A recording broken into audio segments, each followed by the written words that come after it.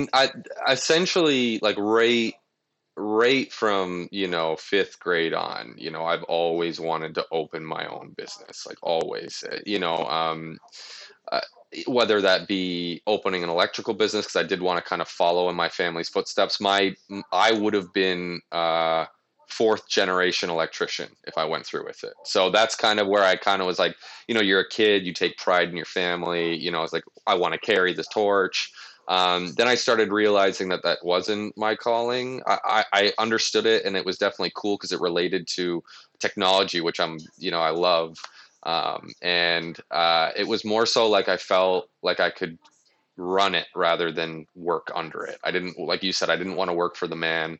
I ended up going into the union for a bit and was working. And through the whole thing, I was just like, if they're like, oh, go get this, go get that, go get this. And it was like, this isn't me. I feel like I'm wasting my talents. I feel like I pull from everything I learned from in life and I apply it to what I'm trying to do. So setting the bar high in life can be challenging. While chasing our passion and curiosity to experience struggle and eventually finding success, stories are valuable in ways we may never understand until that one person says something that resonates with us, then boom, it all clicks. This is the Bar High Podcast. I am Spencer Barlow. All right, ladies and gentlemen, welcome back to the Bar High Podcast. My name is Spencer Barlow. I am here with Aaron Faley. He is one of my best friends, childhood friend. We used to work together. Now we're doing business together. We used to live together. So we've basically have done everything, and we're now on like brother status, brother from another mother. So Aaron is a businessman, entrepreneur. He's gone through a lot of different careers. And I think now, Aaron, you're at a point in your life where you're finally like on the path of what you truly want to do. So thank you for joining me for today's podcast. I know you and I have been juggling back and forth on trying to get this done, so that's totally my fault, not your fault. Worries. And so welcome to the Bar High Podcast, my dude. So if you could introduce yourself, what do you got going on? Where you from? Let the audience know. Yeah, so I was born in Burlington, Ontario, so that's essentially where I come from. But on my mother's side of the family, they're U.S., so I'm kind of a mutt of North America there. I'm both Canadian and American and Native American. So it's I'm kind of just all about it, all into all the cultures. But went to school to be an electrician, software engineer, business, kind of did all that. My family's in the electrician business, so they own a business. So that was my original route, but didn't really work out the way I thought. So I kind of went the business route, and now I'm an owner of 4 different businesses. One of my newest ones is a dispensary. Due to us being Native American, the government has given Native American reservations free reign to do whatever they want with the cannabis industry. So kind of really opened a door there. Also, I sell tobacco, candy. I'm living in the U.S. right now, but hoping to get back to Canada soon to visit some close friends and family, obviously Spencer. When's the last time we saw each other, bro? At least 3 or 4 years. Yeah. Because you moved out of the house in what, 2014? 16. Was it? Yeah, 16 I moved away, to the States. And then obviously we've been ramping up our own businesses. Yeah, because we lived together for some time. Yeah. So, we lived together since I think it was 2000, 14? Right, because I moved in with you in 2014 when I started college there. Or it was my second year of college. Yes, I think, and then we moved to the house. Okay, that makes sense. Yeah. Okay, I'm totally off my time spending off. No worries, just a little bit. So it's been kind of weird because both of us kind of dove into full-time positions. I know you had, as I left, you got your job at Steel Car, and then which led you to be a crane operator, which you're doing now. And then for me, I kind of dove into doing wholesale for smoking accessories, grow equipment, and tobacco and candy. So, well, before you left, right? Like, you had to help your mom out too, right? Because your mom was operating gas stations and stuff, and you were kind of taking on a manager role. Yes. So the manager we had did some shady stuff, and obviously when you do that at a job, you get fired. So came back to help out. That's where I actually met my girlfriend that I have now. We work together and stuff. So, it's things kind of come together. But when Spencer and I wanted to actually hang out is kind of like when COVID hit. So we were kind of not able to hang out. So now that the borders are slowly starting to open up, I'm hoping in the next couple months, I'm going to be able to go back home and see some of my friends and family. But as of now, I'm keeping myself busy with all my businesses. And now with obviously Spencer and I launching hash rate servers there, definitely keeping busy. I can tell you that. Oh yeah, bro, So, you are the GOAT, man. And that's something that I've always looked up to you. Not necessarily from like a business standpoint, but just like financial. Like you were always like the wizard, or very like in the know of what was going on how to build wealth and stuff like that. And at the time, so when I first moved in with Aaron, like I was in school for health, wellness, fitness, trying to become a personal trainer and all that stuff. And just being around you made me throw up a couple times, kicked my butt. Oh yeah, it was good give and take, absolutely. Yeah. But I didn't take. I was more like workout, come home, video games, eat junk food, workout, video games, junk food, right? Right, exactly. Oh my God, buena vida. But yeah, so by the way, if you guys are ever in Hamilton, Ontario, try Buena Vita Pizza. Not a paid sponsor. Not a paid sponsor. Not yet anyways. Great pizza place. Yeah, exactly. Not financial advice. When I was hanging out with you and I would like okay, so when I first moved in with you, let me just clarify something. That when I first moved into you is when you were doing the crypto mining, you were mining like Dogecoin or something like that at the time. Yep. And I didn't even think twice of it. I was just like, what the fuck is this shit mining, right? Like, don't you use an axe or that, right? So it just kind of went over my head. I didn't pay any attention to it, right? So you were always kind of dabbling in different ways of building passive income or just generating income in general. And I wish I had paid more attention to you or asked more questions to you about what that meant to you. Why is your mindset so focused on generating wealth? Any sort of anyone that has any sort of financial literacy or intelligence would kind of laugh at that question. Like, why would you not? Yeah. You know what I mean? Yeah, and I think at the time for me, so my background with growing up around money, for those of you that are listening, lower class, my mom was a single mom for a little bit there, and I didn't get the proper education around the benefits of generating wealth. It was what I've come to learn was looking at using credit cards as a mean of paying for things and like building up debt and not really worrying about it, right? And that was one of those things that I dug myself a hole with. And just to be completely transparent, I was actually on a show called Princess back in the day, so some of you might recognize me from TV for that. And when I did that show, it really opened up my mind to be more in tune with the fact that money is very important. Oh, yeah. Now, with you, Aaron, when did you start to want to create more wealth for yourself or financial freedom? Now, was this something that was taught to you, or was it something that you just said, I don't want to work for the man. Like, I want to have my own thing. So yeah, I mean, take on that risk? Essentially, like right from fifth grade on, I've always wanted to open my own business, like always. Okay. Whether that be opening an electrical business, because I did want to kind of follow in my family's footsteps. I would have been fourth generation electrician if I went through with it. So that's kind of where I kind of was like, you're a kid, you take pride in your family. It's like, I want to carry this torch. Then I started realizing that wasn't my calling. I understood it, and it was definitely cool because it related to technology, which I love. It was more so like I felt like I could run it rather than work under it. I didn't, like you said, I didn't want to work for the man. I ended up going into the union for a bit and was working. And through the whole thing, I was just like, if they're like, oh, go get this, go get that, go get this. And it was like, this isn't me. I feel like I'm wasting my talents. I feel like I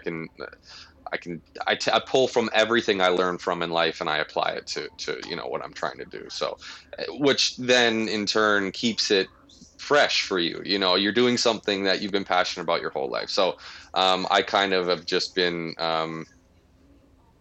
looking at the industries that I operate in, see what's lacking, which I obviously seem to have some type of niche for, looking or finding these opportunities. Because I'll takes me a couple months usually in the industry, but I start to really figure out, okay, well, this is lacking, so why don't I start a business that does that?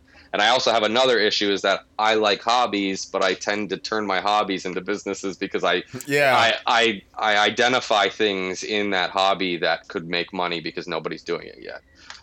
Which is similar to what we've created with hash rate servers, where we just found out a little bit ago that there are other ones on Ethereum blockchain. I think there's only 2 projects, but I was unaware of those projects when you and I birthed this idea of hash rate servers. So, but yeah, no, it's always been kind of a thing for me to start my own business. My on my mother and father's side, they both started their own businesses. My dad later on in life, but it's kind of always been.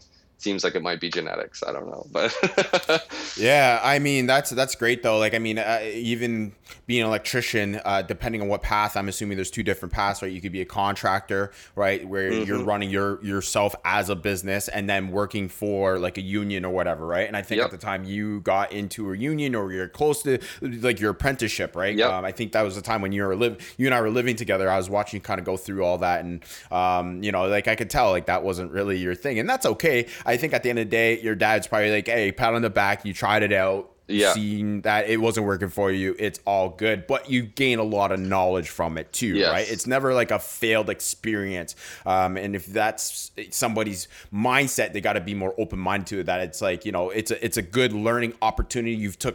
I've seen you take those skills from school and use them in real life. And, you'd use that with putting the miners together that you had at your house or whatever, you know what I mean? And then moving forward into us building out our BTC miners, if there's any electrical stuff that you need to work on or integrate to make sure that things are running at their optimate capacity or whatever, right? So like I said, those things there are great opportunities to just add to your toolbox.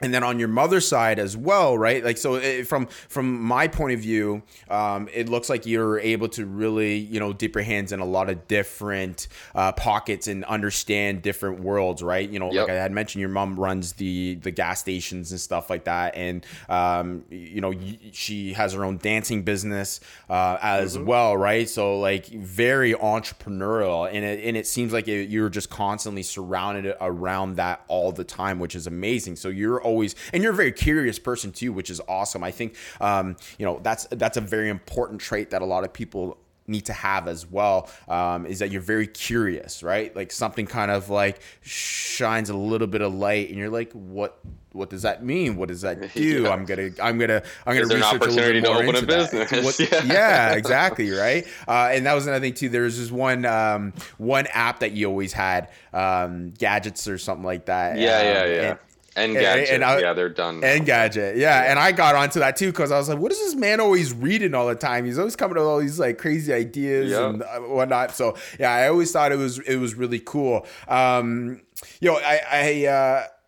want to dabble a bit into your athleticism background a bit. I don't know if I asked a lot of questions about it, but you did do some like figure skating. Did you get into dancing too? No. So originally, my brother and I wanted to play hockey, and they told us that the only way we would be able to do that is if we learned how to skate first. And they said the best way to do that is to go to figure skating. And Wayne Gretzky actually did the same thing. He was a figure skater before he was a hockey player. Okay. So that's kind of how she sold it on us, kind of being like, well, this is like, back in the day, you're in middle school. It's like, if anybody finds out about this, I'm done kind of thing. So I did that until 8th grade. But I mean, it did help because like, obviously I went to Canada every weekend. We were friends with John, so you know who I'm talking about here. But I mean, we would rollerblade, play roller hockey, all that type of stuff. So it was kind of like, yes, I hated it, but in the same sense, I was able to participate in a lot of things that other people would have a hard time doing. So I'm kind of appreciative with that. But we not only did that, we played tennis, we did golf, lacrosse. And then in high school, I did soccer as well in middle school. But in high school, I did golf and basketball were my big sports there. But then after that, I didn't join a team or anything like that. And I kind of just did my own thing. I started doing your like in the park, CrossFit, sessions kind of thing, or, Mm-hmm. exercise, classes. And that was fun. And it's funny, I've told you this before, but like if a lot of people are like, oh, why don't you just go to the gym by yourself? And it's like, I can't do that. I have to see other people suffering doing the same thing Of that I'm course. doing for me to enjoy it. I'm like, okay, cool. You're Yeah. hurting too, Yeah. so, Yeah. We're all hurting together, guys. yeah, This is great. Thank exactly. you. Exactly. So it's gotta be like that. But no, I love playing sports, but it's just, it seems to me like now a lot of my time is allocated towards like business. Yeah, of And course. Of course. my philosophy is I'd rather bust my ass until I'm, 40 or 50 years old, and then just ride out the rest of your life, because you have so many businesses and essentially you have people managing those businesses, and you're just kind of collecting a paycheck as if you're like, the biggest shareholder of a company kind of thing. So, Absolutely. I'd rather at that point be like, all right, who wants to train me? Cause I've been not in shape for like 30 years. Let's do You're it. right. Yeah. So, Start late instead of start early, right? Let's do it yeah. backwards. Fuck it. Yeah. So did your mom ever have you like working at the studio and at the gas station as well when you were younger? Like, were you already like kind of like thrown into the fire? Yeah, so when I was 15, I started working at the gas station, and I was just a full service gas attendant. So I'd come out, I'd fill your gas, show a little bit of skin and get a tip. No, I'm kidding. But they would tip us. They would tip us. I don't know if I want to imagine that one. Yeah. So, that was cool. Moved up to working behind the register. But then it kind of transitioned into me going to school and kind of taking care of my family. At the time, my mother and her husband were going on trips. So essentially I was taking care of the kids and going to school. So I kind of essentially went that route. And then after they kind of ended that, I decided to move back to Canada. And that's when I got a job at Crown Relocations with you. And that's when we were doing, the moving and stuff. But yeah, no. So I started young, working at the gas station. It's definitely cool. A cool experience because it wasn't just like a normal business. It's a Indian reservation business. So you kind of start to pick up on things. Like obviously people don't have to pay tax when they come there. That's like the big reason people go there. But it was a cool way to see a different type of that industry. Because if you go to like a 7-Eleven or a Sunoco or Pioneer or something like that, it's a different kind of thing. Like people do go and buy their tobacco there, but not in the quantity that they would at a reservation. So it's different. You definitely feel a little bit different of a setting than like working at a non-reservation business. Is that more so because like a 7-Eleven or, a Stelco is like a turnkey and you guys are very independent, so you're kind of creating your own, like, I guess, advertising and, Yes. I guess energy or environment, right? Yep. Is kind of what I'm Well, a lot of understanding people, there. what they'll do is like if you say I'm working at a gas station, they're going to be like, oh, well, he's not going very far in his life, and if you were talking about a Pioneer gas station or something like that, yeah, I could understand that because it's a huge corporation. It takes a lot, of time and effort to be acknowledged by a higher up, not just your manager at your gas station, but at corporate. So a lot of people, my business partner for our dispensary and stuff, he was going to go for accounting, and even all his friends were like, well, why did you drop out of school? Like, you're managing a gas station. Like, you're not going to go very far in your life. And I tell people, I'm like, a reservation business is not like a normal business because it's family owned. Obviously, the revenue is a lot higher than a normal gas station due to it being tax free. So what we usually do is I tell people, or employees when they start working at the gas station, so this is like your interview to move up to one of our bigger companies that we start. So if you do good at the gas station, there's a lot of room to move up, and there's not a lot of people you have to impress to get there. So that's kind of where I tell people. And now, my business partners' friends are being like, well, yeah, you weren't kidding. You're making a killing, now, working for there. So it's funny to see that where people be like, oh, you work at a gas station. It's like, yeah, but it's not what you think. Like, there's a lot of potential, coming from those businesses. So One thing I'm really taking from this, Aaron, is like, you've been put in a position where like you've had to really like step up to the plate. Like you had said, you had to taking care of your brothers and sisters. There's times I'm sure you had to take care of family, manage the business, and then also creating opportunities to help other people, such as your employees, which is really cool and fascinating as well. Like, you want to see you want to see people win at the end of the day, right? And when you see that somebody has the potential to, contribute whatever it may be that you can leverage off of, and be transparent about that. Like, hey, like I see you have something, let's work together. Like that's also very fascinating as well. Now, where did that come from? Do you think it's because you had to, be in a position of leadership, or is it just something that you generally enjoy doing? Obviously, I could see that you enjoy doing it, but like when it comes down to being in that position, like, what triggers you in your mind to be like, okay, I can see myself like working with this person? Like, how do you read somebody where it's like on that trust level, like your business partner, myself, right? Like, you know what I mean? How do you know that they're somebody that you want to create, opportunities with? Essentially it's how they present themselves, really. It's if we see them kind of going above and beyond, or, me not asking them to do something and they're already doing it, kind of thing. That's what I look for. Just their work ethic, showing up on time. If you call them and they're like, no matter what, they're there, that's somebody that you really want. And it's kind of like me working, because again, like a lot of people would be like, oh, well, your mom's side of the family's rich. Like you've never known, how to work, or, to have nothing.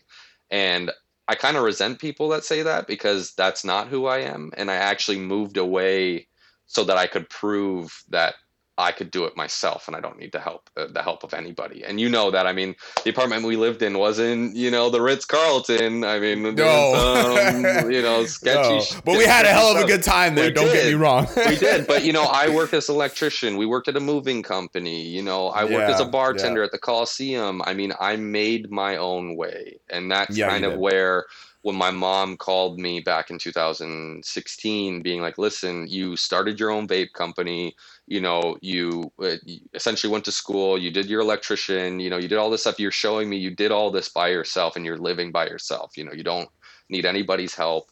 And that's when she was like, listen, I love what you did with your business. I'd love for you to come back and help me run mine. So that was kind of a really cool thing. But a lot of people, when they talk to me, they're like, oh, well, you've never known, how to work, or you've just had everything handed to you. And that's not true at all. The first car I bought, I mean, I could see the road. I didn't get a handout. Everything I bought, and it was the Ford Escort. What was it? My Ford Escort. You didn't know me then, but yeah. I didn't know you then. Yeah, okay, the thing was just a terrible car. I mean, I never had to get an oil change, because I had my oil in my engine would drain the entire week, because it had such a big hole in the oil pan. So like every week was an oil change. I just had to stop and fill it up. All right, let's keep going. Wasn't allowed to park in any of my friends' driveways, because I would just leave oil stains. Torch it, eh? I made my own way, and when I tell people that, like, oh wow, like that's that's impressive, and it's kind of it pulls it into perspective now as a business owner, where I try to take care of my workers and show them like, hey, we appreciate you. If you do this, we're going to give you a bonus. We're going to give you a raise. We're going to put you in a different position that, opens more opportunities for you, because I've been there, we've been there together, working as that in the moving company gave me a huge fire under my ass. Just the fact that, we were going to these like ambassadors and huge Fortune 500 companies that manage, our general managers are huge, like managers of these corporations. And we see, we're going into these massive houses, and it's like, okay, well, let's not say I don't want a mansion, but I want to have that type of freedom where I'm like, kind of do whatever money. I mean, there's a different way to say that, but right. or not even just, I like that. I like that description too, but like being able to provide for your family and live in a way of comfort as well. Right. And seeing that, it's like, we both wanted that, both of us will talk about it all the time. We're like, look at this house. Like, not the fact that we want to buy a mansion, but I want it to be like, well, it's an option. but that's not who I am. That's not who my girlfriend is. We're humble people. So it's not, and again, I've come, like, my dad's side wasn't all money, so I have humble beginnings, alongside, I know what money does to people as well. So it's kind of cool that I got both the sides of the coin, so that, Absolutely. I can now take that to the table now as a business owner, and build a team that I feel is a family and not so much as just a workplace. I Yeah. like my employees to be able to come to me. Yeah, I'm a boss, right? So it's like there's that line there, but there's also, you can be friends, you can play, as long as they respect you and you respect them. It tends to work out. Yeah, and that's the most important thing. And I'm even getting that now so as well where I'm working at the Fasco, right? Like I don't look at the people that I work as like my boss and my coworker. Like we're like a family, we all support each other and stuff Yep. like that. And same thing with how you and I are working with hash rate servers is the same thing. The people that we are bringing onto the team, obviously that we've gone through a little bit of a turnover with certain people and stuff like that. And that's okay. And I think that's just a natural thing to kind of like see like who fits the vibe and energy, and Mm-hmm. just like we'll get deeper into that specifically, but it's beautiful just to see how things have kind of grown into this second wave, because the first wave, things were a little wavy. We weren't really like I don't want to say we weren't prepared. I think we were The as prepared market as didn't possibly. agree with us either. Yeah, The crypto market. exactly. Yeah, so like we'll get more into that, but like yeah, it's nice to see what we have going on now. One thing I would love to talk a bit more about is like the struggle and failure, right? So there's some things that you brought up to mind that I'm like, fuck yeah, I totally forgot that you've gone through a lot on the struggle side, and you and I both know about the struggle, right? Yeah. Like, Oh yeah. you got to go through that to really understand what it is that you are trying to create in your life, or what you want to bring into your life, right? And let's talk a bit about the vape shop now. I was there with you from start to finish with the Yep. vape shop. That I don't want to say it was a failure, but I think it was a good learning opportunity. Like I think Yep. that was like your real like brick and mortar business. Like that was your thing that you had to share with a partner and, Yep. and build that out, right? So first of all, where did the idea come from, to actually go to that point where you actually have your own brick and mortar shop? Well, my brother in the States here, his father is my mother's ex-husband, and he also owns a smoke shop. So they were just getting into the vaping industry, and we had went on a family trip, and obviously we're sitting there talking. He's only 3 years younger than me, so it's not a huge difference. So we're usually on the same page for a lot of stuff. And he was like, "Have you thought about this vaping industry?" And I'm like, "I've heard about it, but I haven't dug too deep into it." At the time, I was working as still in the union and doing stuff like that. So that's kind of where I was like, "All right, well, let's see where this goes." And he was able to supply us with the equipment we needed to open it. So I spoke with a Ryan, who we used to work with at the moving company. I'm telling you, that moving company opened a lot of doors. And It really did, money, man. Yeah. Oh yeah, I forgot we fucking worked with Ryan at the movie. Yeah. So that's that where guy was amazing. and so I knew he was really good in business. He had actually been on a board of another company that he created with one of his friends, ended up selling his seed or something like that. So I knew he had the knowledge, and I knew I could learn a lot from him. And so I called him up and I was like, "Hey, it's been a while, kind of doing my own thing. What are you up to?" And he kind of, filled me on his life. And I said, "Listen, I have a great opportunity for us. My brother's willing to give us the equipment, family and friend discount, and and get this going. We essentially just need a location." So he was like, "This sounds like a great idea." He actually was just researching the vape industry. So it kind of clicked really well. And we met up again. devised a plan, and it actually kind of all fell into place really nice because the location we got had just opened up, and it was a block away from the center mall of downtown Hamilton. So the foot traffic's there. It was between the main mall and and essentially the party street, like all the clubs and stuff. So we were in a really cool area, very heavy foot traffic. So it was a really cool opportunity to open this business and learn from Ryan. And I've said it to him multiple times. I said, the stuff I've learned from you is hand over fist more than what I ever learned in business school. And that's kind of where I was like, in business, a lot of it you learn just by going out and doing it. A lot of people are like, oh, you need a business degree, you need this and that. And I almost feel like it should be a trade, not so much, just like as a doctor, it's like you just have to go and do all this education. It's like a lot of it you have to learn. Like they don't teach you how to talk to people. They don't really teach you how to sell something. They teach you like, well, this is how you break down your profit. This is how, you do an order form. And it's like, that's all great, but that's a lot of back end office work. Like how do you become the person that creates their own business, goes out and makes the sales, all that type of stuff. So I learned a lot from him, and I don't think I'd be where I am without opening that business. Like you said, it was my brick and mortar, my foundation, me, because there'd be certain things where he would pick up the phone and just ream out, a supplier because they're late, and it's like we paid for 2-day shipping and now it's a week away.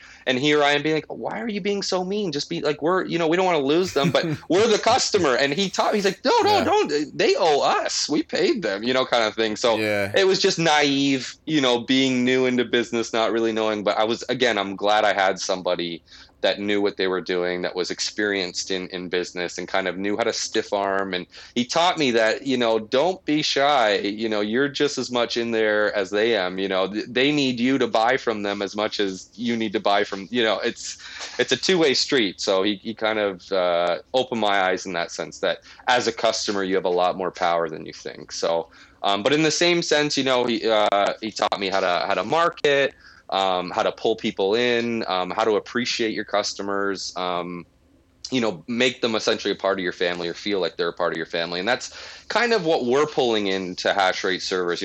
Obviously we'll get into that a little bit later, but that's where it's like, Spencer and I kind of felt like we let the family down a little bit with the first round. And that's why we said, like, don't give up on us. We're going to come back harder than ever. And I can guarantee we proved that, in the last couple of weeks of what we're bringing to the table now. So, like, holy shit. I mean, there is a little bit of a slowdown period there. I won't get into that, but it's great that with, you had mentioned watching Ryan do his thing and not trying to be naive. It's so true though, eh? Like you need to see how other people operate to kind of understand like that give and take, right? Yes. And you don't know what you don't know, and the only way you start to learn is to be around other people in that position. And I'm learning a lot from you as well, just sitting here watching you do what you do. Like I can't say that I'm an entrepreneur yet. I mean, I have the entrepreneurial tendencies, I have ideas, but I'm just a little bit different, I think, with like I like to imagine and then make other people create my imagination kind of thing. That's good. You know what I mean? That's good. Right? It's kind of how I've looked at it. People with money do that though. That's usually being like an investor. Yeah, but I was just like, do it.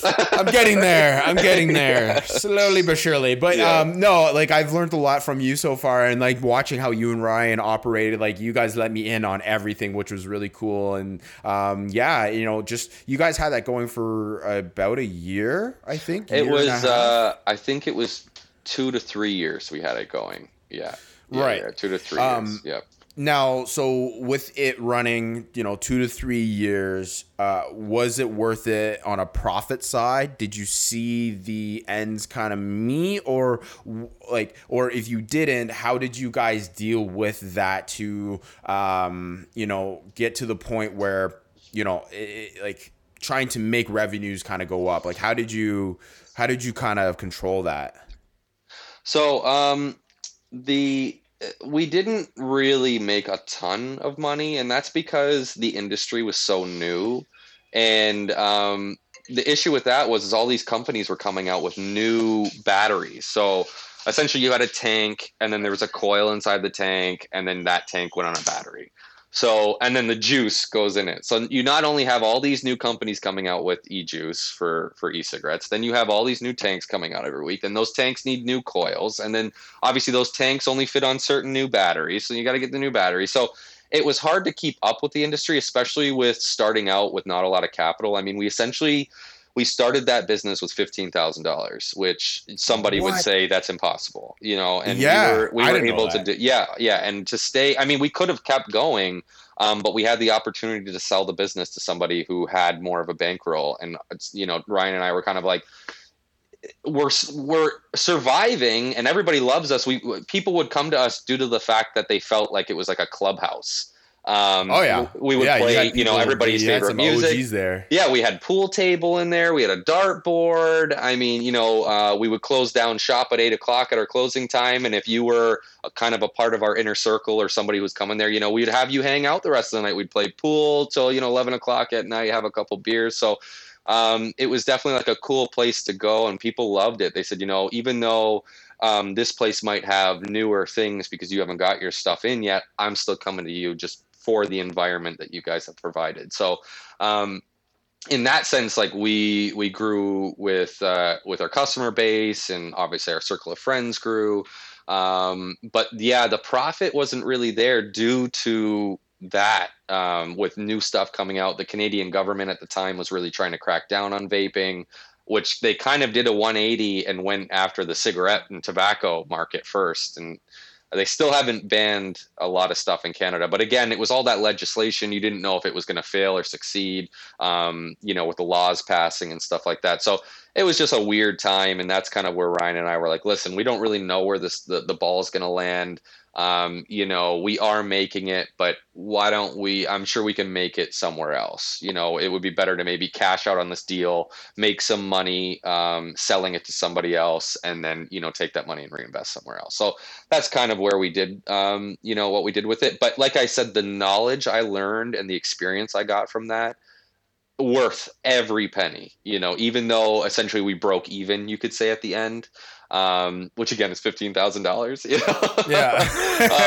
Hey, that's nothing, you know what I mean. The experience. Yeah, I didn't have to I didn't have to go work for somebody else. It was, you know, him and I, you know, pounding the pavement, figuring it out, you know, doing what we had to do.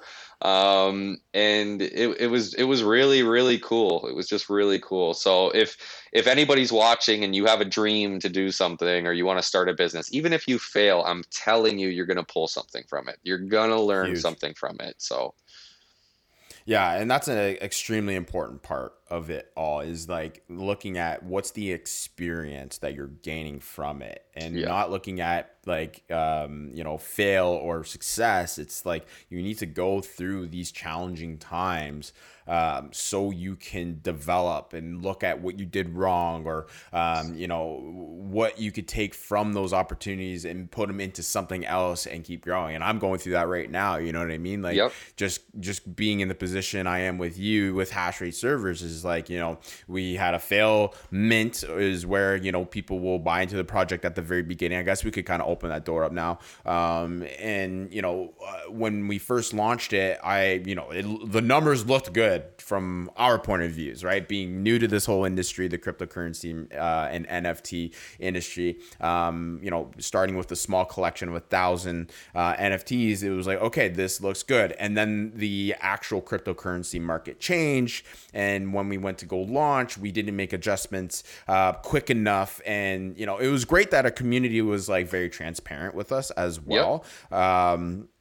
You know, and I had a moment where I'm like, fuck, I failed. I dropped the ball. I want to walk away. And, you know, I just didn't know how to deal with it, because I just kind of felt, I don't know if it was like burnt out or if it was even that specifically. I just think there was a lot of things at one time. We put a lot of pride into it. So your pride was, you know, both of our prides took a little bit of a hit, but you know. Yeah, 100%. And, you know, I'm weird like that too. Like I always like, especially around the summertime, like, you know, my races picked up. So I think there's a lot of things going on as well, where psychologically kind of got spread out thin. I was like, okay, I need to like figure out something. But like, it's nice that, you know, you kind of said, Spence, like, get the fuck back in here, basically. You know what I mean? Because like shit happens, and you're actually you're actually doing more harm than good when you fully close the door and you don't break even or anything like that, right? And it's not the end all be all. It's great that we're able to come back up and reestablish this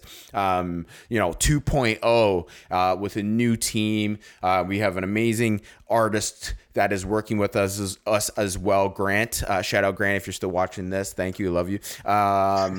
But yeah, it's really cool, like the friendships that we have been building in these past couple weeks moving forward, right? But yeah, so it's definitely interesting. It's fun. I'm nervous. There's a lot of emotions that goes into building out a business, but that was something that you and I have always wanted to do together, was some sort of business. Like when you had the vape business, the brick and mortar business, I was like, fuck, I'm in health and wellness, and like you're in tobacco and vaping, and I'm like, I just don't, I don't see it like meshing. You know what I mean? Like as much now as I'm I in wanted medicine. to. Cannabis industry, it's medicine industry. We're in medicine, or sorry, you're in medicine. That's right. Yes. Which is also really cool too. Like, do you want to talk a bit more about that as well? Like, because you're doing like your own, like not delivery, but your own like contracting kind of. We're doing cultivation and retail dispensary. So we're coming up with our own genetics. Nobody has these genetics. We hired somebody that knows how to do that type of stuff, because there's a whole process to actually make your own strain of cannabis. There's once you make your first, if you take two plants, splice them together, pollinate it and all that jazz, and it creates seeds. You take those seeds. It has to be 5th generation. So you have to do that 5 times for it to actually be classified as its own strain. So there's a lot that goes into making your own strain of cannabis. So it was kind of cool to hear that obviously the Native Americans have this freedom to do that, because it's nice in the sheer fact that we're getting a jump start. Usually corporations are the ones that get the jump start, and they're like, hey, listen, the government's usually all about, hey, we're going to pass this bill in 6 months. We don't want to pass this bill, and then there's no infrastructure whatsoever, like no growers, no distributors, no wholesalers, no nothing, so it was nice of them to kind of be like, hey, listen, we haven't planned anything yet, but we're going to give you guys free reign to do what you want. So it's really nice to kind of give us the leg up on top of like all these corporations, because now that New York State, where my reservation's from, and where I live, oh, Mer. Watch out, buddy. Mer misses me, that's why. Yeah, exactly. So the fact that, we're getting the leg up on that's a great thing. We're having a lot of people come. We're building a huge following. We're starting to advertise that we're going to have our own genetics that nobody's going to have. So it's that's kind of where it's going to go. But super humbled to be in this industry finally. It's always been a passion to kind of be a part of the cannabis industry. I just never knew how to get into it other than partaking. Yeah, of course. And that was the thing too, right? Like I know you've been an avid cannabis user, and I did quite a bit myself as well back in the day. And like, yeah, it's crazy now. Like even my mom, like she's like kind of in your position, not in your position exactly, but wanting to be in your position where she could be more part of the industry. And she's making cookies and all that stuff, or was making cookies, and she's like, oh, I wish I could do this more on like the legal level, right? But it's great where you are now on stateside, and with the regulations that the Native Americans get as well, being able to, be the first in line to kind of establish out whatever, your businesses are going to look like. So it's really cool and fascinating to hear about that. And like, that you're able to now be more invested into it from a logistic and a business point of view, which is super cool, right? Because you are very knowledgeable with it. And it's just like for from my point of view, like I just kind of felt like that was your thing too. You know what I mean? Yeah. It's just like, how do you get into it in a way that's safe, right, and legal? Yeah. And Well, it it's improved good. my health. I mean, I had stomach issues growing up as a kid. I mean, I went on vacation. It was guaranteed I was the one getting sick, or, Right. food didn't sit right with me, or, I just was never hungry in the morning, stuff like that. And it's not good for your body. Obviously learning from you, it's like, you got to, Aaron, get up. You have to eat breakfast. And I always be like, Oh no, boy. I'm not hungry. And Oh he's like, boy. eat breakfast. I can't remember how many times I had to fucking force you to eat food, yeah. bro. Airplane. Yeah, guys, that's how serious our living situation was set up. I was the guy. I was the chef, and I had to feed Aaron. But yeah, at the end of the day, that's what you do for your brother. Exactly. So, I always wanted to get into it, but it improved my life. It really helped my stomach issues, helped anxiety, helped all that type of stuff. So especially, doing all these businesses, stretching myself out, pounding the pavement every day. That's where it just kind of helps. I get to come home. It helps me, turn my head off a little bit, because I'm that type of guy where I'm laying in bed. Even, our artist, he came to us and was even like, hey, there's these rendering farms. So there's actually where you can pay somebody to render your video or render, something. And there I am laying in bed like, oh, I wonder if there's, some type of opening for that. How diluted is that market, blah. Right. So it's like, oh man, I need something to like turn my brain off. So it's definitely helped me a lot. So it's cool to finally be in that industry, obviously educating people on it, and just providing it. It's great.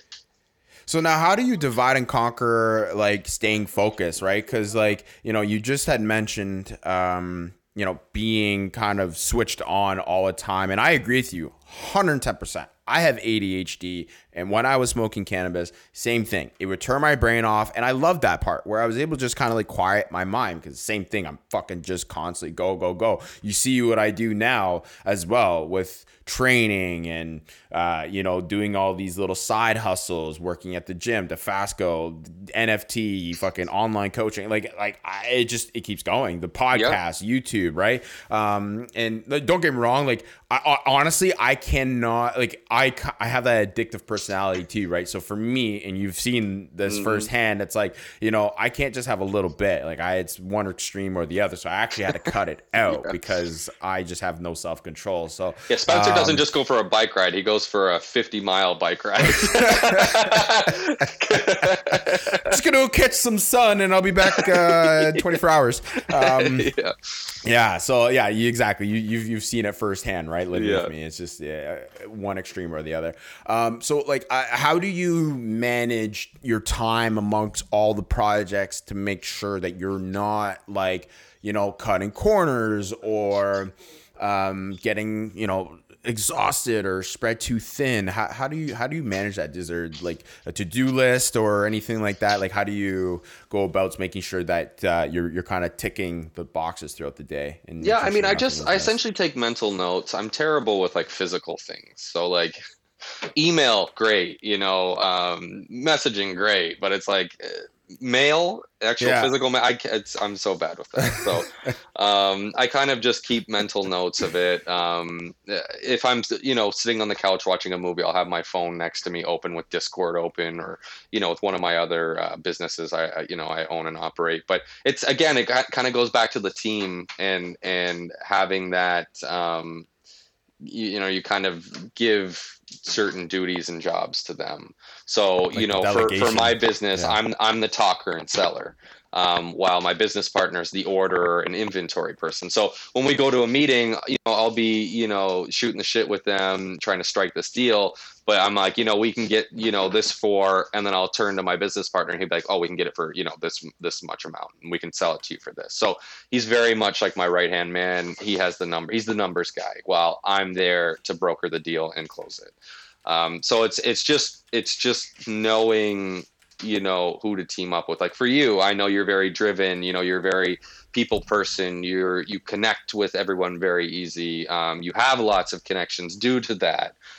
So I knew when we were talking years ago and starting a business, I knew that if we could just figure out a business that it would do good with, me Right. being the business side of it, you being the connector side of it.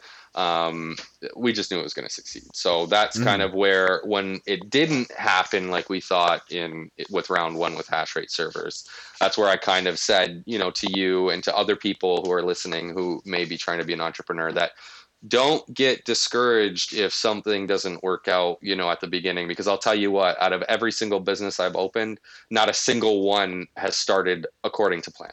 So that's kind of where it's like, don't get discouraged if it's not going the way you think, because a lot of people, that I've talked to are like, oh, I'm going to start this up and I'm going to be making money in like a month. And it's like, the rule of thumb is 3 to 5 years before you can actually start pulling profit as an owner out of the business. So, and that's the thing too, though, like how you just mentioned, like, if your first mindset is I'm making money this way, like away, like, you're getting to business. Yes, you're going to generate some wealth or whatever. But if that's your first mindset going into it, you're setting yourself up to fail. Yeah, unless you're a drug dealer, but it's not. It's not, and even then, you probably have competition in your. It's not gonna go the way you think it's gonna go. Yeah, and that's, like I said, that's a great point. And yeah, for myself, like, that's the thing, is like, I love connecting with people, hence, the podcast and stuff like that. And I feel like that's my strong suit. And it was great, with, you and I finally partnering up to do hash rate servers. Like, I had already established good relationships within the NFT space, just by, I did a podcast with Amir Hussein there from Dark Echelon. He owns an Ethereum NFT there. I made some good connections in there. And then still going through that. I mean, I've kind of like dialed down how much I've been in the NFT space, just more so focusing on the project here and just other things that I got going on outside of the whole NFT realm. But yeah, I love connecting with people. I want to do more of this kind of stuff. And like, it's nice now, like, okay, that you and I finally got to sit down and we could use this to also, I guess, dox ourselves more so and let people get to know us a little bit better too, which is really cool. So, no, man, it's great to have watch your journey and also stay in contact with one another too. You know, both of us. I mean, I've seen you go from cleaning a gym to essentially being a trainer and having your own space, in the gym, and have clients and build, workout plans. And then now, you and your girlfriend have this business where you're doing online training. I mean, it was so cool to see you do the same thing. And, I even remember you being like, I really want to learn and get into like nutrition. So then you pulled, one of your friends who you had been longtime friends with, that you're like, oh my God, you're a nutritionist. And you pulled information from her. It was really cool to see you grow as well, into the 100K biker you are today. Thank you. I appreciate it. Hey, man, it goes back down to like the curious mindset. And that's something that you and I both share, which is really cool, is like, it's just like, anytime that something piques that interest, it's like, okay, what more can I gain from that interest? And where can I see it, grow for me, but also for you too, is like your mindset is very much like business. Like, let's see how I could like take this hobby and make it, I could work out or I can make money. Yeah, exactly. And that's totally cool. I'll do all the working out for you. But I love it though, how you're just so quick to kind of switch on that mindset to be like, like you just mentioned there, rendering farm, for example. It's like, okay, how can I do it? Now, when it comes down to taking risk, Aaron, what can you say your risk levels are? Because I find that you're really like open-minded to just kind of going with the flow and kind of dealing the bullshit later. So like, how do you go about judging risk? If I believe, and this is kind of something that like really rang the other day when Elon Musk essentially had posted on Twitter saying, the way he invests in projects is that if you love it, then do it. Invest in it. Find companies that you love rather than, oh, well, I could see them maybe making money, or I'm reading the charts. Like, of course, that's one way of, playing the markets or doing stuff like that. But it's more so, I won't get into a project if I don't love it. You know, if I don't have a connection, I'm like, ooh, that really resonates. I feel like that could be really good. You know, it hits home. I won't touch it, you know. So obviously crypto mining I've been doing since 2014, which obviously was me building computers, which have always been a hobby of mine. You know, I went to school to be an electrician. So that's learning how to build servers, that's learning how to build computers, install operating systems, do subnets, all that type of stuff. So web design, all that. So it's always been a hobby of mine. So that's where it's like getting into crypto. And then obviously with NFT, it's all hits that, you know, me as a person. So, and even with obviously smoking accessories, dispensary, that type of stuff, always been obviously a part of me. A little fun fact, I'm Tuscaroran, which is my tribe as a Native American. And if you convert that to English, it actually means hemp gatherers. So back in when the natives were on North America and nobody else, essentially, you know, the Senecas would come and trade deer or fish. You know, the Oneidas would come with whatever they do. Well, we would trade them hemp. So we actually grew cannabis and hemp as a tribe, and that was our trade while they would bring fish or deer or whatever they had an abundance of. Nice. Sorry, there's Cool. our neighbors at the door, so it's just kind of a to do. Did they want to jump in the podcast? Yeah, right. All right. Where we leave off there? I think we We were were talking.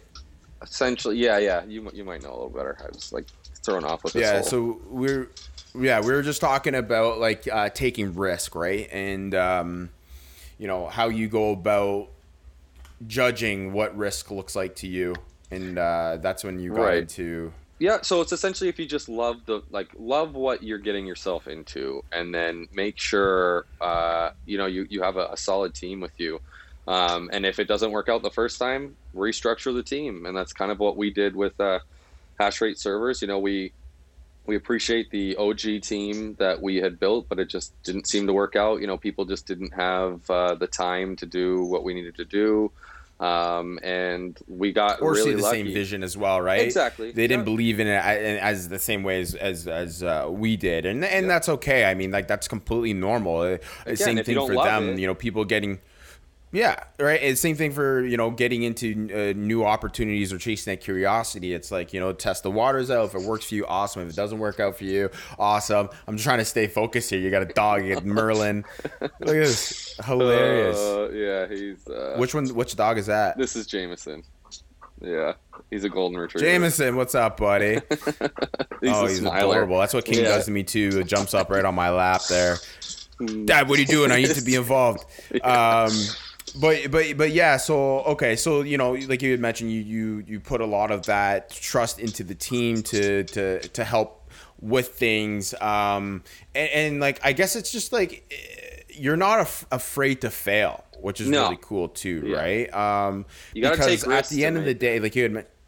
Yeah, right. And that's something that I have learned a lot more so too in the past year or so on the financial side. Like, you know, growing up with not a lot of money, I guess you can say there was like the scarcity, right? I wasn't very willing to take risks with it. But now that I have a job that is a solid foundation for me, provides a very good paycheck at the end of the day to allow me to invest into these other little side hustles, my risk tolerance has definitely increased. But it's really weird too, and maybe you could relate to this, Aaron. I have no emotional connection to money. Like if I were to spend it, it doesn't change my emotions. Where like even getting into stocks and investing and stuff like that, like I could just give it to you as if I was giving you candy, for example. Right. And like, do you have that same kind of connection with it as well, or are you very like hesitant on where you put your money? I see it as a tool, more or less, and when somebody's like, oh, I have extra money, I'm going to go out to the club this weekend, or oh, I have extra money, I'm going to go, you know, splooge on a dinner, or oh, I have, you know, whatever scenario it is. My scenario is, oh, I have extra money. Where can I invest this into? I would rather take any extra money I have and start either another business, invest it into a business I like, you know, anything like that. That's usually my mindset with it. And again, it goes back to that. I want to retire at 40 or 50 years old, or have the opportunity. me knowing me, I'm going to be in retirement and be like, how can I make money off of retirement? You know? Yeah, exactly. Of course. Hobbies always turn into businesses. So that's awesome. You know, that's where it's kind of just, I want to keep, I'd rather have my eggs in a million baskets than one. So. Yeah, no, that's smart. And that just comes down to diversification. And that just goes back to where I am as well, right? With, you know, investing into stocks and, you know, the NFT stuff has been, you know, very rewarding to me as well. I mean, extremely risky. I mean, when I first got into NFTs, you know, I did lose a lot of money at the very beginning. I'm sure you might have as well, right? Just and that's paying for your education, right? Like at the end of the day, it was still cheaper than a college education. Yeah, very much. I mean, depending on how big your risk tolerance is for some of us, you know, I think I might have lost like probably $3,000 just getting into it all, right? But now things are great. Can't complain. I have established a good, you know, bucket of assets that I could lean on, and you know, if I ever need to liquidate, I'll be in a good position, more so on the fiat side of money, right? But yeah, man, it's an interesting thing, you know, getting into business, taking on risks, and you know, investing as well. And it's really cool though that you're, like you had said, like, you know, if you get extra money, like you're looking at how can I put money to work for you. And that's something I have just learned too as well in the past 2-3 years, is like using money as a tool, which I never saw. I looked at it as like, you know, let's just fucking spend it. Yeah, fun coupons, right? Like Monopoly money. I'm like, shit, like I got money coming in. What can I buy next? You know what I mean? And that was my own stupidity growing up. Do I have any regrets for it? No, I don't. I enjoyed going through those experiences as well, with failing with how I used the money, but now being where I'm at, the great book I've kind of been preaching, and it's kind of like the Bible to me, I think, and I'm sure a lot of people whoever listens to this will also agree, is Rich Dad Poor Dad. And once I started to look at, you know, looking at assets over liabilities, I was like, oh fuck, I got to change my whole game. And it was kind of cool to kind of like sit back and like readjust my mindset towards, you know, using money as a tool, and like not putting the money into places that there isn't going to be any sort of a return, right? So I'm getting into private lending now. I'm doing a business with you. Yeah. So like I'll kind of open up that right there. So real estate has been something that has been a very fascinating environment that I've kind of sat back and watched. So Colton, who you may remember, is also one of my best friends. He's flipping houses now. I think he's like on his 5th house or something like that. And he gave me the opportunity of either partnering with him or being a private lender. And I just could not meet him 50-50 yet, but being a private lender with him, I make an additional 10% on investment once the house is flipped. And I was like, shoot, like that's a great opportunity. And it just goes along with, right? It just goes along with, you know, putting your money to work for you. And, you know, down the line, 2-3 years from now, I will hopefully make enough to eventually be 50-50 with him. And that opens up the door to be in real estate and potentially have my own rental property and stuff like that too. And it's just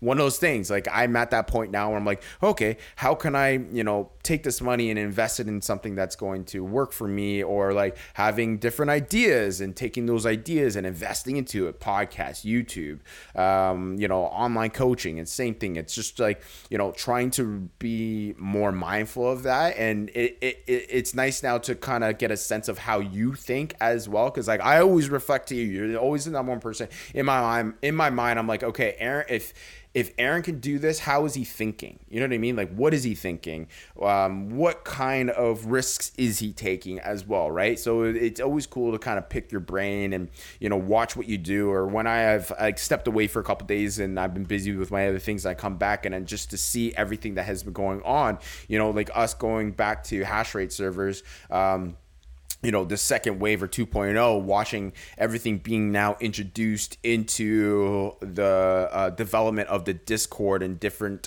utilities, right? Like how you've built the connection with our supplier and coming out with the Shopify site and all these other little things that I'm like, shoot, I never even thought of that, right? But it's really cool that you're like, you see the opportunity and you create or create the opportunity and use it to our benefit for the development of the NFT as well. And man, talking about NFTs, it is not an easy job whatsoever. It's not, No, and no. it's harder too from a point of view of like utility and PFP, right?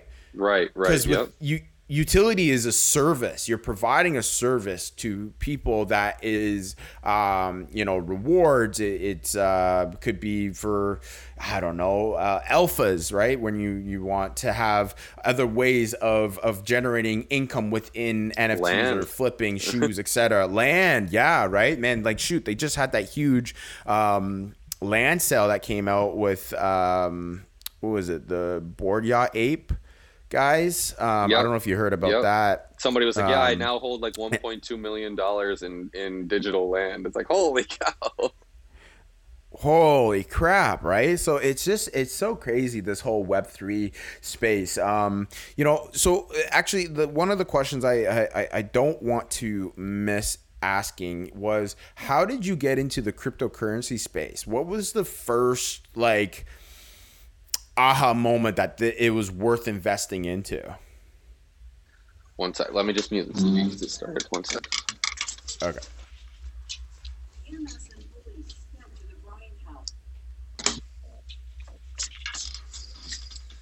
So cryptocurrency, that's kind of like what got me into mining. So a friend of mine that I went to high school with in Canada, because I split my high school career up. I did half in Canada, half in the US, and I graduated in the US. The friends I met in Canada in high school, one of them was going to be an accountant. He kind of, I had heard of Bitcoin, but it was like $20, and I'm like, what can you buy with it? And everybody's like, nothing. I'm like, oh, then why would I buy it? Why would I have it? But that was like, obviously I was just graduating high school when crypto was coming out. I think Bitcoin was the first one mined was like 2006 or 2007. I graduated in 2008. So by that time I was just hearing about it, but because it obviously wasn't in a lot of circles, but very much on Reddit if you knew where to look. So he knew where to look. So the one day we were hanging out and partaking in some medicine, and and he was like, have you heard about crypto mining? And I'm like, well, what is that? I don't understand. Yeah. And he told me all about it, how it's essentially you helping a transaction or a transfer or anything like that, or a purchase, and broke it down for me. I'm like, that's really cool. So you can make money off of a computer that you own. And he's like, yes. I'm like, right, no strings attached. Yeah. Done. Yeah. So I was like, how do I do this? Tell me. So it was kind of funny. He was the one that was super gung-ho about it, but I was only the one that built it. So I saw him a couple months later, and I'm like, hey, listen, I went out, I figured it out, I built the computer, had to figure out the certain settings you need for the video cards. Now it's all automated. The program knows what video card it is. It knows what setting it should be at. Well, back in the day, you had to read for hours and hours and hours to find other people's settings and see how it would work for you. And then you'd have to run it for 12 hours to see if that was the right setting. So a lot of like growing pains with it. But I went back and saw him a couple months later, and I'm like, hey, how's your miner doing? And he's like, I never built it. I'm like, you told me about it. I said, I built it. It's working. So, right. Since then, it kind of opened my eyes to what cryptocurrency is and what it can bring to the world. So right. I truly think that the whole ledger and blockchain systems will be used in so many ways. Voting, for one. I know a lot of countries are trying to utilize the blockchain for voting because you can't skew votes with that because everybody has a ledger. That's the beauty of cryptocurrency. And that's even like with the whole world kind of diving into inflation right now. If we were on Bitcoin solely, that wouldn't be happening because you can't cause inflation with Bitcoin. There's only a limited Right. supply. You can't print it out of air. So it Right. was really cool concept at the beginning. Obviously, I didn't really know what it was, but now, obviously, being in it for 8 years, you learn all this stuff, and it was really cool to see, the potential. And now seeing huge countries in the world now making it legal tender alongside their countries, fiat, obviously, but very cool to see. And I think there's a huge future in it, which is why, Spencer and I have kind of started this hash rate service. We want to be a part of that. And somebody said, as well, they said, in the NFT space, when you buy an NFT, you're buying into that person's story. So I thought that was a really cool quote. I don't know if he pulled that from somewhere, but I'm quoting this person that I saw, and I said, that's really cool, because it is a part. This is a part of yours and my life. Where we're teaming up to build something and to give back to the community, and it's something that will last forever on the blockchain. And somebody now purchasing into that is going to be forever, and they bought into the story that we've started telling now. So it's definitely cool, and I'm very humbled at this second wave we've gotten in our Discord server, and I have high hopes for it. I think we're really gonna thrive. Yeah, no, that's really cool. And I just want to go back to your friend that was an accountant there. Like, it's really cool that you're, like, once again, open-minded to be like, hey, I'm going to go check it out. And I find that you are really quick on the ball with things as well. I think there is the chia seed, or chia coin that had came out. Chia seeds. It's nutrition. Chia. Fuck. But yeah, you jumped on that. You jumped on the whole Dogecoin mining and stuff like that as well. Okay, so you did mine Bitcoin at one point? No, it was only Dogecoin I had mined. Only Dogecoin. Yeah. Okay. And I switched to Ethereum later on, but yeah. Did you buy into Bitcoin at one point? No. Okay. Mining. I thought you had purchased into Bitcoin and you made like a decent like coin and you sold it off. No. So like what I do is, I have made great trades like that, but my whole idea around it was, people were like, well, why don't you buy cryptocurrency and sit on it? I said, well, why don't I buy the machine that makes cryptocurrency, and then I take that currency and go make trades with it? You know what I mean? Right. It's like, why am I going to buy something that, like, I'm just going to, okay, if I know what I'm doing, I can trade it. But at the time I was like, why don't I just make something, like build something that's I'm going to make all my return back on in 3 to 6 months, depending on the market. And then after that, it's literally whatever you want to do with it. So whether you want to hodl it, whether you want to trade with it. So that was my mindset, where again, it was like, no, that's great. And I definitely feel you on the trading, but why do it with like money that you then have to take from somewhere else? I would rather take that money, build the computer, make my money back in 3 to 6 months, and then just have play money with the crypto that I now I don't have to like connect a bank account. I don't need to jump through KYC, any of that stuff. It's just spitting out crypto at me, and I'm like, all right, well, what am I going to do with this?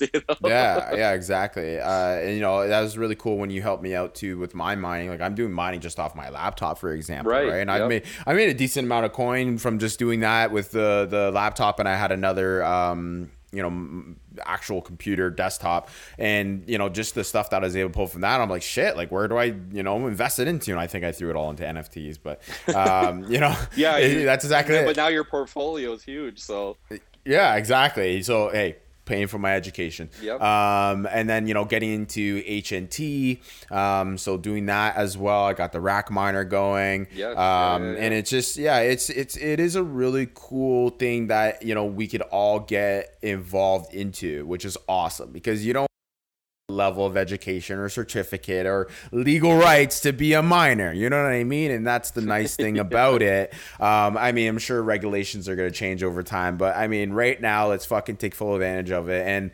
it is really cool. And I do enjoy watching the development of different blockchains come into play, and how they are really making it like basically freedom of speech, right? Freedom of play, freedom of everything. And you know what? I think everybody's been really how do I want to say this? Very respectful when it comes down to policing things too. I mean, you have the occasional people that are out there that are assholes that take advantage of you. Of course, there are Yep. people like that still out there, right? It sucks, but I feel like they're very small in the big scheme of things, or the big pool of people that are actually in this Web3 space. Just want to help each other out. You know what I mean? For example, like Axie Infinity, I have 3 Axies. They I have 3 Axies, and I have a scholar that goes out and plays the game for me, and he makes money from playing my Axies, because that scholar, wherever they may be, maybe could not afford the NFTs, but now are making, an income or a little side hustle into their pocket, right? I know in the Philippines, like our currency is worth a lot more out there for them, right? So Right. it's just really cool, like these different concepts that have been created for people to kind of just put a little bit more money in their pocket, right? And same with what we're doing with Hashrate servers, being able to reward our holders is so cool, and we don't even know where these people are. I was thinking about that the other day, the people that are coming into the chat, and I'm like, I really wonder where a lot of these people are from, and how they're going to use these rewards, right? Is just very, very fascinating. Yeah, and that's kind of like what we're giving this experience to our holders as well, and it goes back to like building the family. It's like it's the same thing. Like I think of our holders as not, you could say like an employee, but obviously they're not doing anything. But you know what I mean? It's like I feel like a parent, like I have to take care of our holders, So Yeah. when they came back and they were saying, listen, the crypto market's down, we're not going to make a lot, we don't feel like the utility's there. Well, that's where we went back, put our heads together, and now, we have the mining farm, we have the Shopify store, we're going to do alpha on crypto calls, and then now the newest announcement is that we're actually going to have a CLI program that you can use to mint on mints, to help you with the hype mints that are really hard to obviously manually get one. And then we'll also have a Magic Eden sniper in that program as well, which will go hand in hand with those alpha calls. So I think we've really built out the utility. I mean, just the comments on our Twitter were like, show me another project that has this much utility. We went above and beyond now, where it's like, you guys asked for utility, you said there wasn't enough. Well, here you go. We're pretty much balls to the walls, as much utility as we can give you. Like, is this enough utility? Yeah.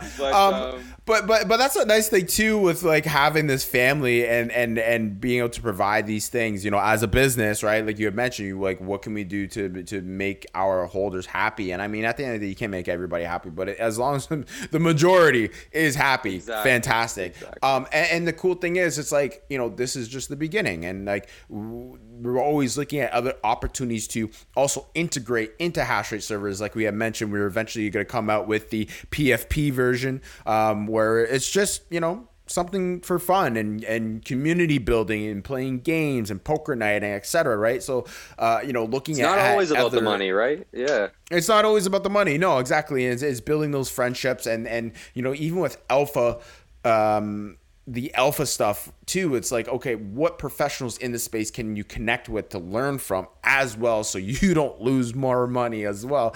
Once I got into a whole bunch of alphas, I have not lost any money. You know what I mean? Just because I get that like second opinion, or that professional opinion, or analytical information on is something risky or not risky, right? So it's like, this is just the beginning, and we're still creating the foundation, right? Obviously, we need to get the capital to invest into the miners and stuff like that. But there's just, it's more than just the money. And you've done a great job building out those utilities, the mods that we have as well, the community mods that we have brought onto the team have been doing a phenomenal job, like above and beyond job, more than I ever expected. Yep. And they've been bringing a lot of value as well to the team. And that's the thing. It's like, this is a team, it's a family, and we just want to see everybody win at the end of the day, which is just a beautiful thing. I mean, my next question, we said, it's been humbling. It's been humbling. Yeah, because I want to touch a little bit on the team there, but it's been humbling, the fact that they come to us and say, like, we're mods in other servers. They never said what server, and we don't care, but essentially they're saying, like, you guys treat us like family, you know, and they said it's rare to find, you know, and they feel very included. They feel like their voice matters, you know, and that goes back to what I was saying at the beginning of this call was like, you have to treat your team like they're a part of your family, you know, and it pays off because they've, like you just said, they went above and beyond in getting collabs and answering tickets, you know, when we can't or when we're asleep, you know, so it's been, I think what we have now is a solid team that we all respect each other and we're here to have a good time. Yeah, 100%. And it's funny, I was talking to, I think it was Sab or Killaviv in Discord there. I was saying to him, I was like, bro, you're in Montreal. Like, you're super close. Like, you know, we're all going to make some time. We're all going to go hang out in Toronto for the night or something like that. You know what I mean? Like I eventually want it where the part, like, you know, we get to the point where we all can meet in person and hang out and have a good time. You know what I mean? Because it's not just talking through a computer. Right? As much as I enjoy doing that, I also like the in-person stuff too, especially when you're working as a team or a company or whatever you want to call it, right? Well, we all got comfortable the last 2 years. We got to get back to face, you know? I know. We have freedom again, right? Frig, tell me about it. Where was I? I did... What was it? It was the race that I did at Paris to Ancaster, and no, it wasn't that race. It was the Around the Bay race. And there was like 3,000 people there, and we're all like shoulder to shoulder. I had a moment of like anxiety. I'm like, fuck, we're not wearing masks. We're just like it was just like weird to be normal again. You know what I mean? So, but yeah, no, it's a beautiful thing that we're slowly getting past that, but we're making some great, you know, traction on moving forward, right? Even at the gym when I coach, like we don't have to coach with a mask anymore, which is awesome. But we don't have to go down this rabbit hole.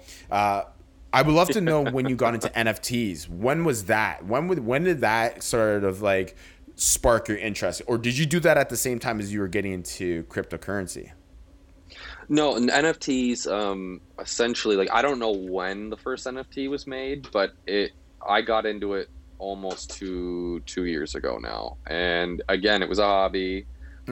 Saw, you know, I don't know if listeners here, if you guys got into NBA Top Shots, but it was essentially like one of the first like really known NFT, and it was to obviously do with basketball and sports cards.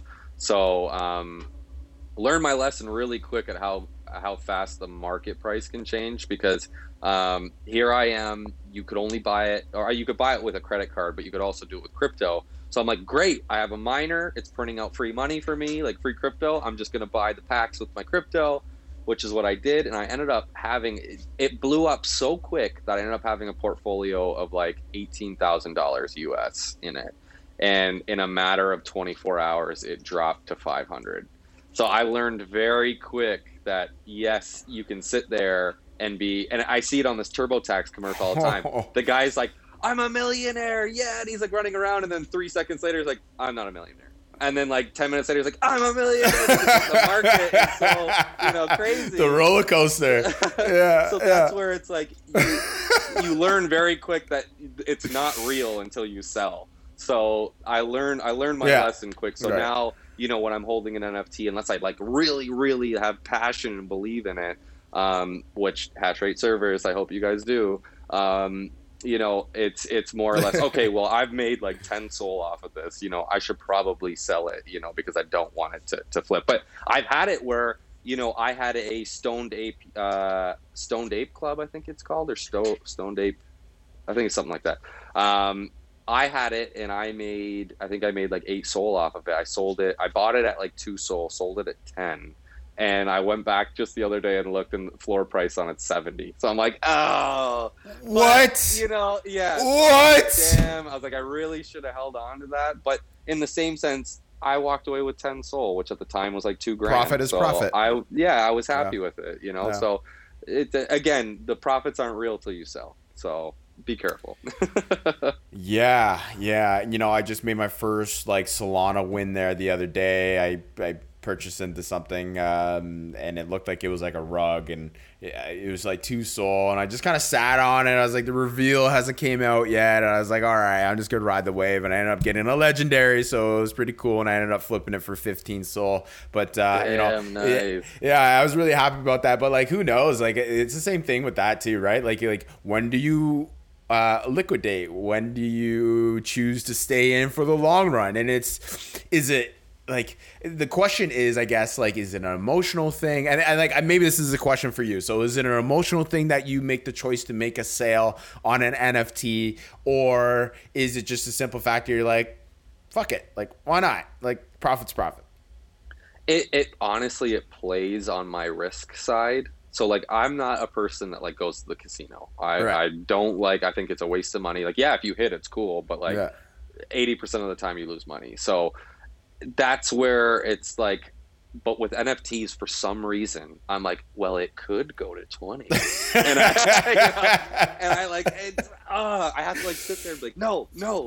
Like, you have to just sell. Like, sell if you, not that I need it right then and there, but at least it's materialized. Because I have had handfuls of projects where I buy in, at 4 SOL or 5 SOL, and now I go look at it and it's like 0.3. Right. So it's like, that's where it's like, do you really? And I sit back, I'm like, well, 7 out of 10 times it usually falls. It'll come back, but there's always that. And that's where even people in the NFT market space, they have to realize that there is that pullback. You know what I mean? There is that point where there will be a drawback, but it's healthy. It's healthy for new the people coming into the space and stuff like that too. Exactly, right? open spots for them. Yeah, so. Again, you have to look to see if you don't want it to pull back too much, but enough where you're like, okay, this is healthy. I feel like I can buy in, make a little bit of money. Or if you're there because it's a project that you really wanted, you missed out on mint, and here's the drawback time where you can enter. There's tons of stuff like that. But I usually now tend to sell. And looking back at they always say if you sell, don't go back and look because you're going to have seller's remorse. And it happened, but. Again, I even, my dad, he called me back in 2017 when Bitcoin spiked, and that's when Dogecoin spiked as well. And he called me and he was like, you better check your wallet. You might be a millionaire, because I hadn't sold any of my Dogecoin at the time.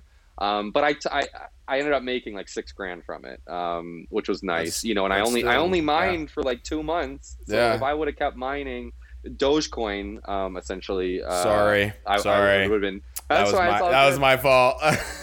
But it's funny. I talked to my dad. He's like, "Well, if you would have kept mining, like, you would have been, you would have been a billionaire essentially." And I said to him, I said, "Yeah, I say that now, but the type of person I am is I would have, like, how I am. If I have extra money, I sell it and I go invest in something else." So I told him, I'm like, knowing me, I would have been selling that Dogecoin the entire time, and I would have been taking that money investing in something else. So yes. If I would have hodled it the whole time, I'm sure I would have been a billionaire. But knowing me and how my mindset is, where it's like, well, why am I just going to let it sit in here and not really gain momentum when I can sell it and buy something else? It's like with people like putting money into like a savings account and like, oh, we'll just let it build on the interest, and it's like, yo, like, it's gonna like lose its value just because of inflation and stuff. So kind of like the same thing, kind of not, but like, I can see your mindset. It's like, you might as well get that money working for you, right? Like me with my private lending with my buddy there who has the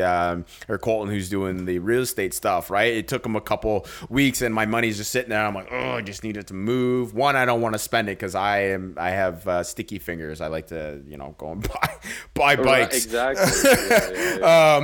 But so I had a question there that I wanted to ask you.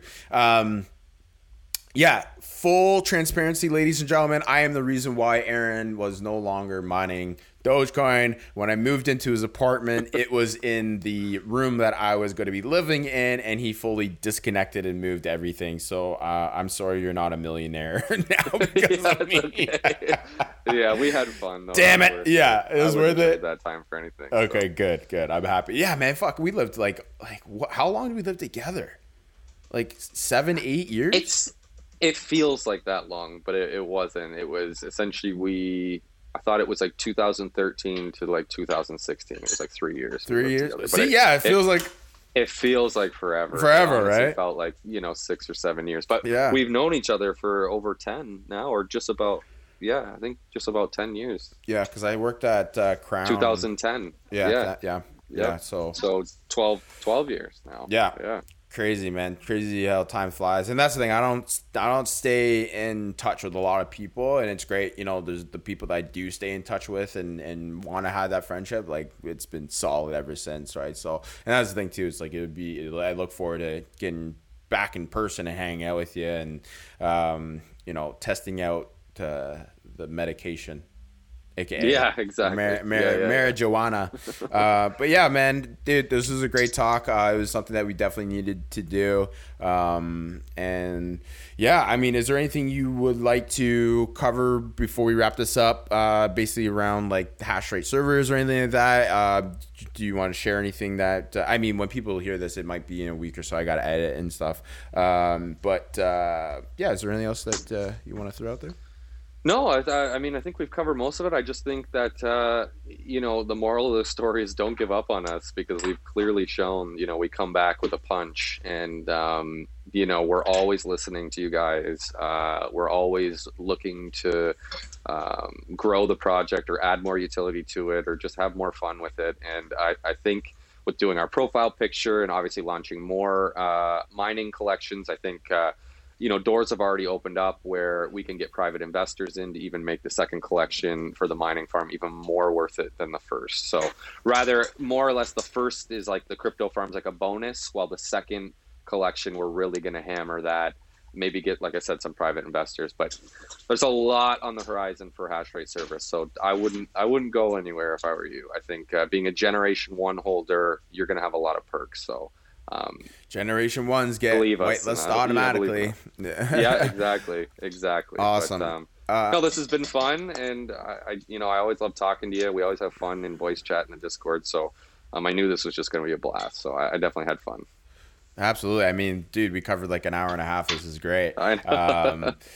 So, Aaron, where can people connect with you, whether it be questions around mining, and then also if you want to plug your other businesses, so other people, if you want, they could find and support what you got going on as well outside of the whole crypto and Web3 space? Yeah, best way to get a hold of me is essentially Discord. My LinkedIn is on there, and that shows all the businesses that I own. When we doxed ourselves through Alpha Labs, my business was actually doxed with it. So it's a twofer, I guess you could say. Twofer. The warehouse got doxed where the mining equipment's going to be, as well as my businesses. So those are mine. Obviously, have proven they are mine. And yeah, that's, if you want to go show some love to my other businesses, please do. If you're in the area of Niagara Falls, please stop by. If you show that you're a holder, you can get a discount at either, my dispensary or the smoke shops or anything like that. Not promoting tobacco or anything like that, but if you're in the area, want to swing by, I'm more than willing. I've already met a couple holders, so it was pretty cool. But yeah, that blows my mind too. Shout me out on Discord. That's usually the easiest way to get a hold of me, and check out my LinkedIn. Yeah. What's your Twitter? It's 51%. So it's P3RCENT 51. Awesome. Yeah, guys, if you enjoyed this podcast, you know where to find me. My Twitter is Bar High Podcast, and then you can find me on Instagram at the Bar High Club, I think, if not the Shift Work Athlete. So I have many different socials, so I do a lot of things. But yeah, if you guys enjoyed this, comment down below, rate, review the channel, share this with your friends, family, loved ones, etc. And yeah, don't be shy. If you guys have any questions or any feedback that you want to throw my way or Aaron, we really appreciate it. So Aaron, thank you once again for your time, and I hope you have a good dinner with Nat, and I'll talk to you in the Discord. Yeah, sounds good, guys. See you later, Spence. Peace.